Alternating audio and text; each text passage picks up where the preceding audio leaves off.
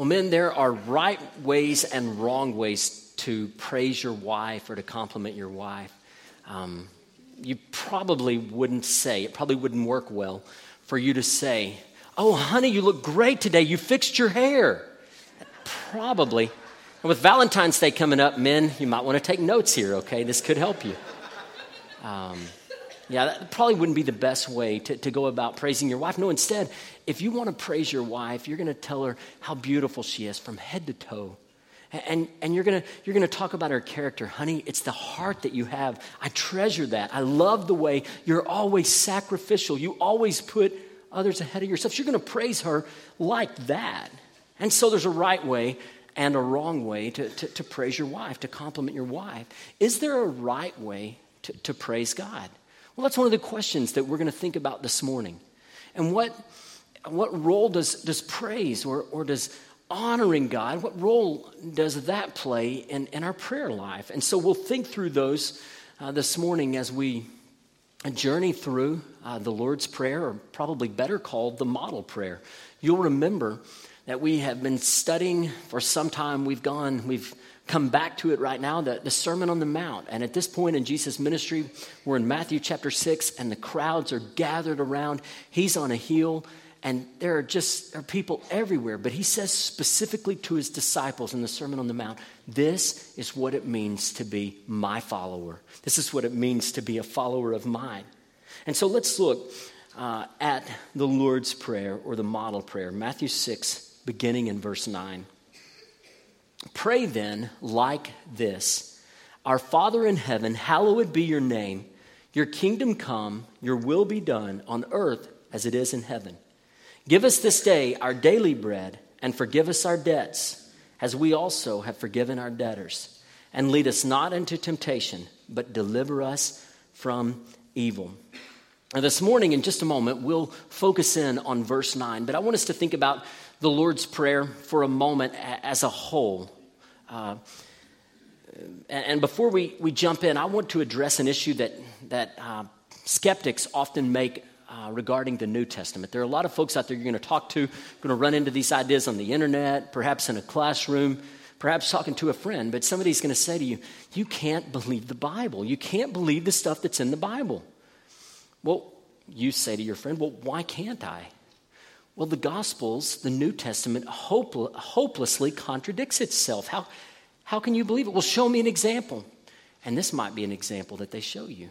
Because let's look at Luke chapter 11. Luke chapter 11. Here we see Jesus praying a similar prayer.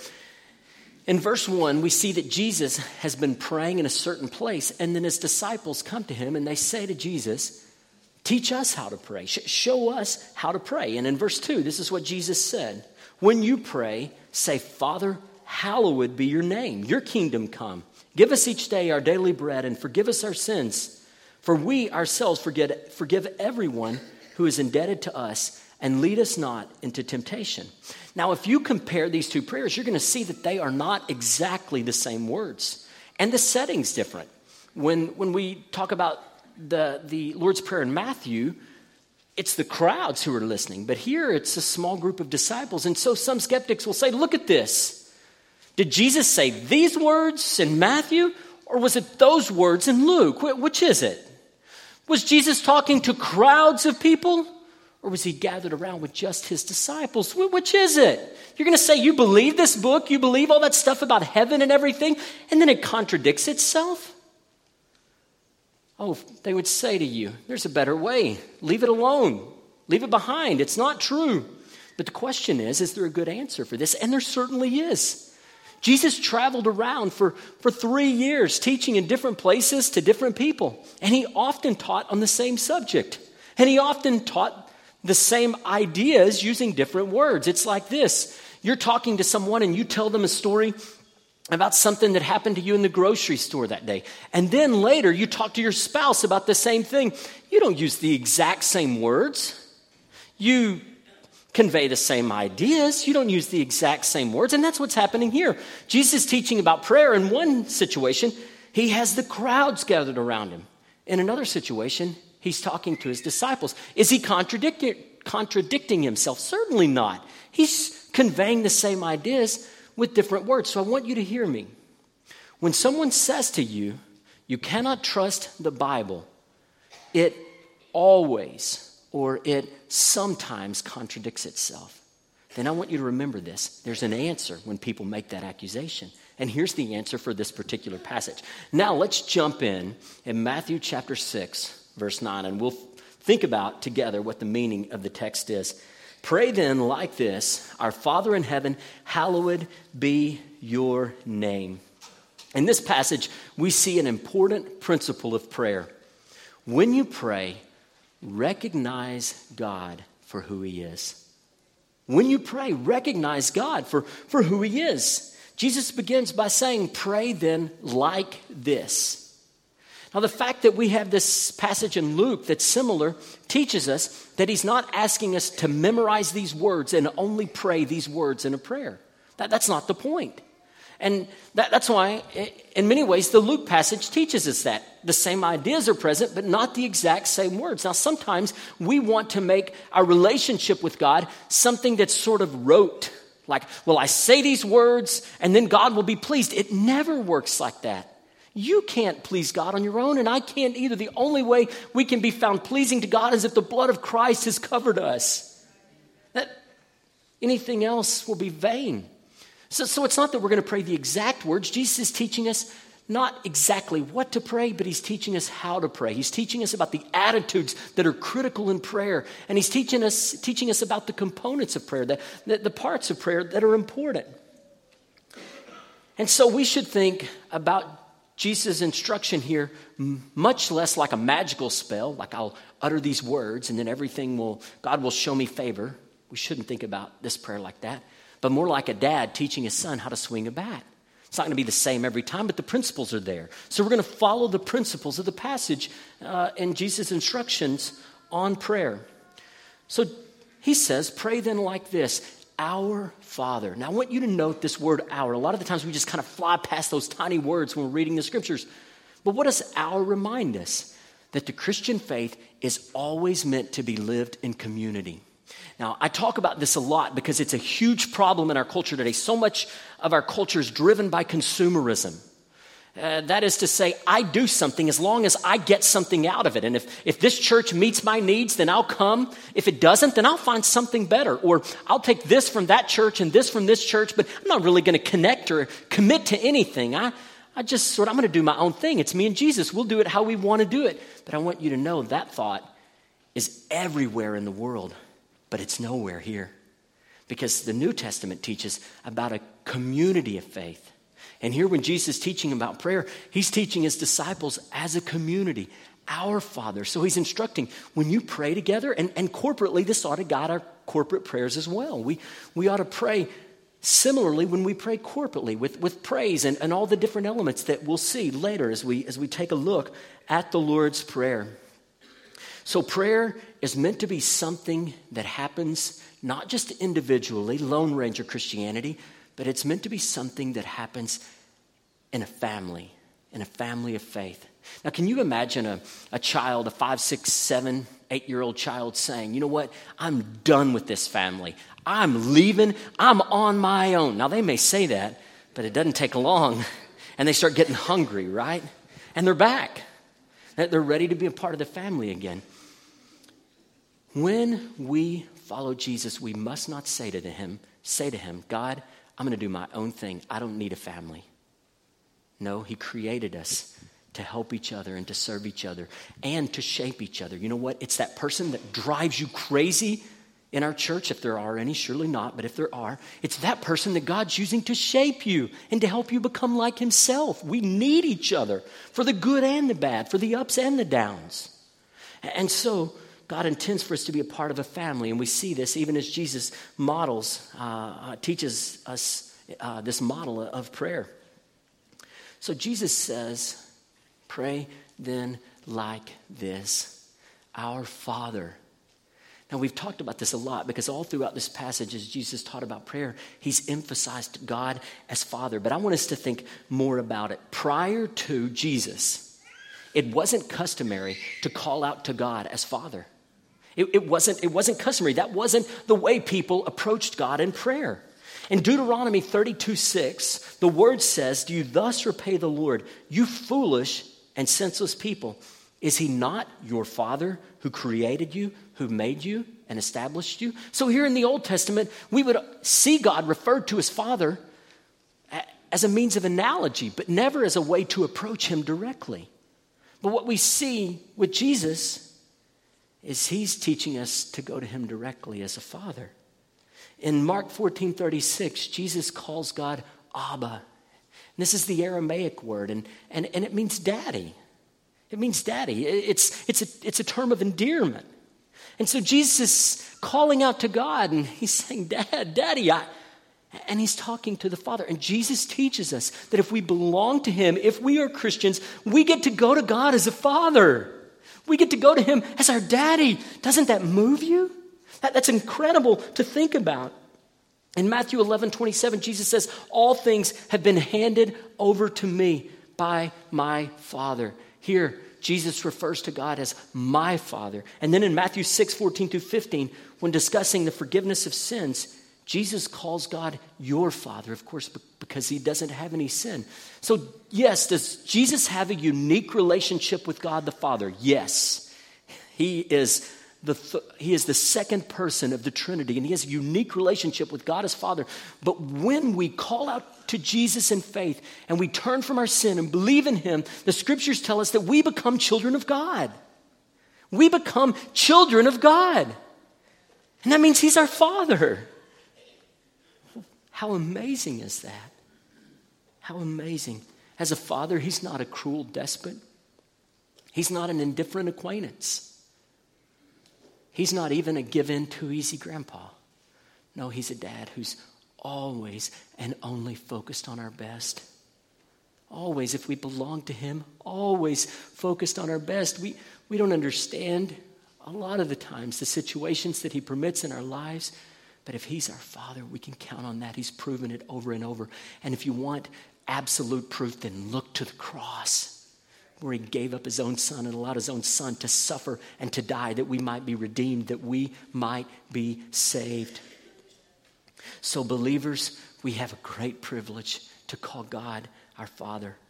In Galatians 4:6, Paul says, "And because you are sons, God has sent the Spirit of his Son into our hearts, crying, Abba, Father." And so we see that when you come to know Jesus, the Spirit comes to dwell in you. Every person, when you call out to Jesus and you say to him, "I am seeking you and asking you to forgive me of my sins, and I'm putting my faith in you," the Spirit of God comes to dwell inside of you. And what kind of relationship with God does the Spirit bring? Well, the one that calls out Abba, the one that calls out Daddy. And that brings us assurance of our salvation, that we can know that we know him because the Spirit dwells in our hearts and draws us close to him. You know, one of the evidences of this is when you're young, you usually don't. There are times you want to be ornery, but in general, you hope that your dad's pleased with you. You hope that you make him proud. And in a sense here, the Spirit works in our hearts and gives us a longing to please our Father. He begins to reshape us and to change us. It's this intimacy. It's this closeness of wanting to know God. Now, please don't misunderstand me. God is never pleased with us because of our own behavior. He's always pleased with us because his Son covers us, because the blood of Jesus forgives. That's the only way God can ever be ultimately pleased with me. But when the Spirit lives in our hearts, he gives us that hunger to follow God, to love him, to walk with him. So delight in the fact, if you know Jesus, that you can call out to God as a dad. Delight in that. Now, a word that's used in theology to describe this is a word called immanent. When we talk about God's immanence, what it means is that he's right here with us. That he's right here. He's immanent. And when we think about calling God our Father, that's what we're admitting. And when we think about praying, it means that when we pray, we're not praying to a God who's 1 billion miles away, whose ear is messed up and he can't hear. But we're praying to a God who's right here with us. We don't always feel that or know that, but we trust it by faith. We trust the Word. He's imminent. He's here. He's with us. But notice what Jesus says next, our Father in heaven. And now Jesus points to something that theologians call the transcendence of God. And this is this idea that God is greater than us, that he's bigger than us, that he's grander than us, that he's beyond us. And so Jesus just pointed in prayer to the immanence of God. He's right with us. And now he's pointing to the grandeur of God. He's transcendent. He's bigger. He's better. That should give us hope. We're not talking to someone who's impotent. We're not talking to someone who can't move mountains. No, we're talking to a God who can move mountains, who created the whole universe. Isn't this amazing to think about? We're talking to him. Jesus says he's right here, and then he's grand and big and so far beyond us. The God of the heavens, the ruler of the universe, the creator of the whole world. He's mighty, he's majestic. And so Jesus here focuses on God's bigness, God's grandeur. So imagine standing at the bottom of a skyscraper, maybe at the foot of the Empire State Building or the World Trade Center, and just looking up. And it would just look, if you're standing at the foot of it, as if it went on forever and ever and ever. And God's grandeur is like that. It's beyond words. It's bigger than us. It's something so far beyond us. And yet we see that this God is a God who's willing to hear us as a dad. Oh, that should move us this morning. It should move us. Oh. So what does Jesus say next? Hallowed be your name. Hallowed be your name. Now, this is the idea of saying, God, may your name be made holy. May your name be made great. Now, please don't misunderstand me. We can't do anything to improve upon God's character because God's character can't be improved upon. He is absolutely perfect. He is completely holy. There's nothing we could do to really make him more holy or to make him more perfect. So what's Jesus teaching? He's saying, he's praying and teaching his disciples to pray. Pray that God's name would be made great. Pray that people would revel in who he is and in his holiness. So pray that the people will grasp how great God is and that they'll praise him and worship him. And that's what he means by may your name be hallowed. That's what he's saying. Now, God's name points to who he is. It points to his character. In ancient times, we know that names were especially important. A name was associated often with the essence of a person in ancient times. So a name wasn't just your parents, looked at the baby list names and picked out a cute name. It wasn't like that. No, names meant something. And here God's name means his very character, his very essence. And what is his character? Well, we can say that God is absolutely holy, completely holy. He's righteous, he's pure, he's perfect in all that he is. And prayer recognizes the holiness of God. When we pray, we ought to recognize his holiness, his purity, his beauty. And so Jesus prays, may you be treated as holy. What do we see here? A deep desire that God might be glorified. A deep desire that God might be glorified. Now, when we think about something that we have deep desires about, maybe you're hoping to get a job and you're really thinking, man, if I could just get this job or if I could get that promotion, it really drives you and it pushes you. You make decisions and make different kinds of choices to try to advance and get that job because of your deep desire to have that job or to get that promotion. And you could fill in the blank with all sorts of examples from life. But here what we see is Jesus' deep desire is that God's people would glorify him. That would be the deep desire of our hearts. Now, I want you to think about this. This is different than we think about Christianity often in America. Often we think about Christianity as, hey, if I get close to God, then he's going to make everything great in my life.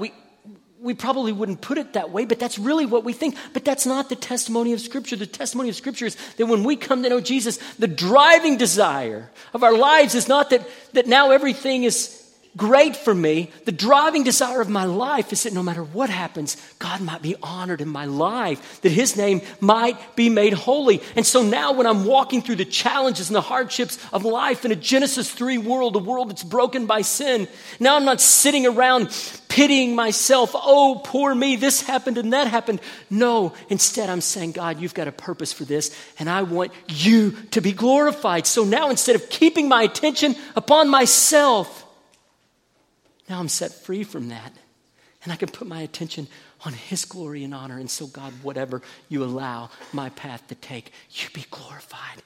Hallowed be your name in the midst of this, God. I will not sit here and live here feeling sorry for myself. God, no, I will ask how this can bring you glory, how your name can be made holy and hallowed in the midst of this. So Jesus is saying, desire and seek in prayer that God might be worshiped as the incredible and awesome God that he really is. May your name be made holy. Now, when we think about a sterile environment, think of an operating room, right? The utmost care is given to maintaining a clean and sterile environment in an operating room. Everybody's wearing the right kind of garb. They've washed and scrubbed up. All the tools have been sterilized and instruments have been sterilized properly, because there's not a bit of dirt or germs on any of that. That's the goal. And what Jesus is pointing to here is that God is holy like that, but even greater. Not a bit of anything that's bad or impure. No, holy. And so the greatest good for all of us, for you and for me, is to know him and to revel in his holiness. It's to know him and be close to him and to enjoy him and to praise him for his absolute holiness and purity, his goodness, all those things. You see, all of us, we're going to worship something. We were created to worship. God created us to be worshipers. Now, some of us will bow down and we will worship a person. And we'll make our lives all about this person. Incidentally, we'll always be let down when we do that because, well, people are sinful just like us, and we all let each other down. Or we'll worship prestige or power or money. Oh, if I can just get more, and I'll get more, and I'll have this, and we'll get that, and it'll be so awesome. It'll be so great.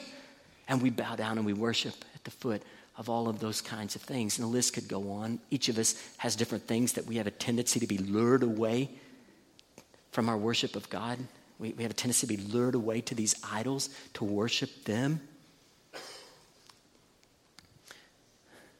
But the greatest good and the most joy that you'll ever find is when you decide, God, I'm done worshiping all these things. I want my life to find that you are my greatest treasure, and I want your name to be made holy in my life. And when you get there, brothers and sisters, you found the greatest joy ever.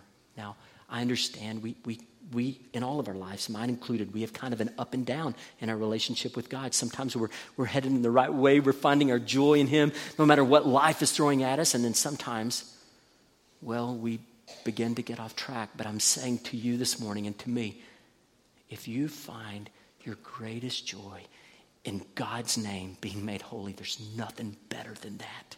There's nothing better. That's the highest good, that his name might be glorified. Now, the prophet Ezekiel, he prophesied to the Israelites who had been taken captive in Babylon. Some of you have been talking about that in your small groups and Bible studies. But God said that his people had profaned his name. They had profaned his name among the nations. In Ezekiel 36, verse 22, the scriptures say, "Therefore say to the house of Israel, thus says the Lord God, it is not for your sake, O house of Israel, that I am about to act, but for the sake of my holy name, which you have profaned among the nations to which you came. And I will vindicate the holiness of my great name, which has been profaned among the nations, and which you have profaned among them. And the nations will know that I am the Lord, declares the Lord God, when through you I vindicate my holiness before their eyes. So this passage reminds us that God's name is who he is. He intends for his character to be upheld.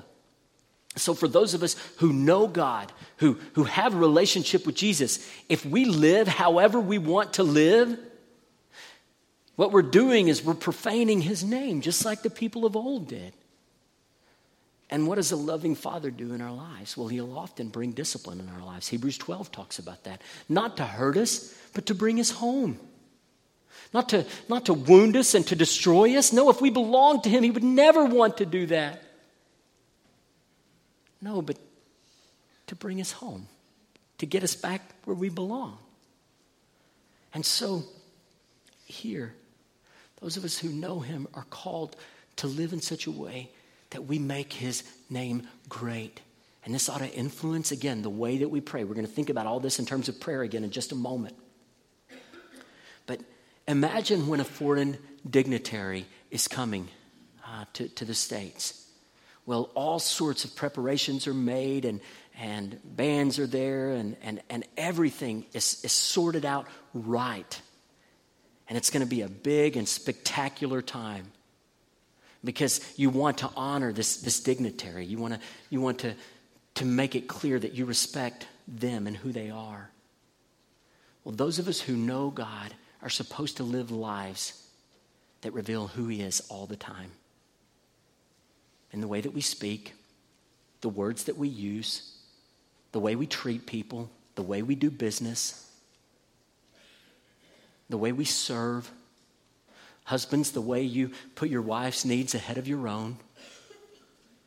Parents, the way you nurture and care for your kids, even when you're worn flat out, you keep loving them and caring for them. That, in all those ways and countless others, we're making his name holy. We're showing who he is. That he's a God who serves, that he's a God who's pure.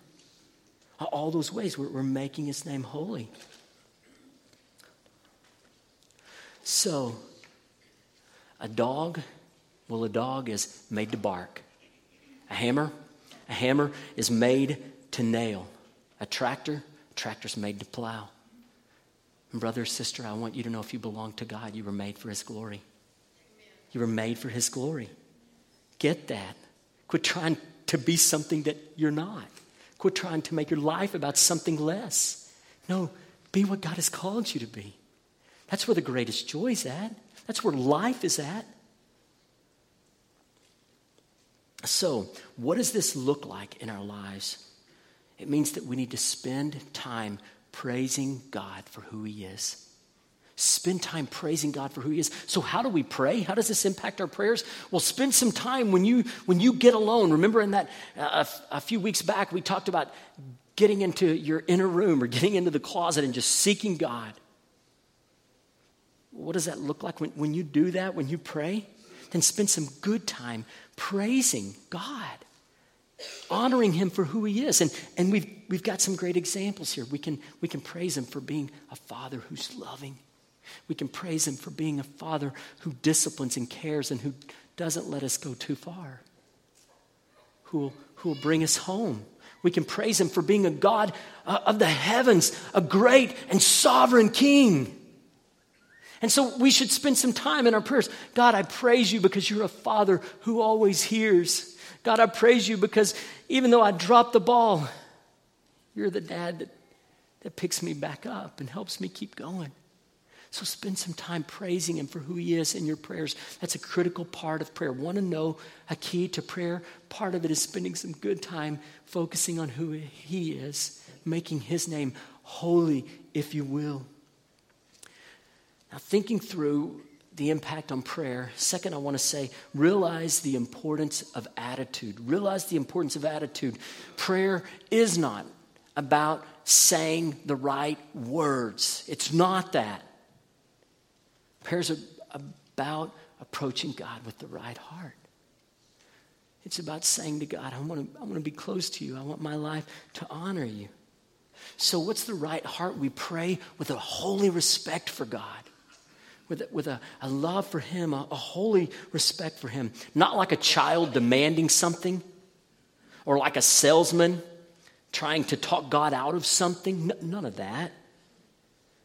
But like a traveler standing at the foot of the Grand Canyon and taking in the grandeur. Oh, God, you are awesome. You're awesome. You're amazing. So we need to have an attitude of awe as we come into the presence of God. Third, realize the importance of holy living. Realize the importance of holy living.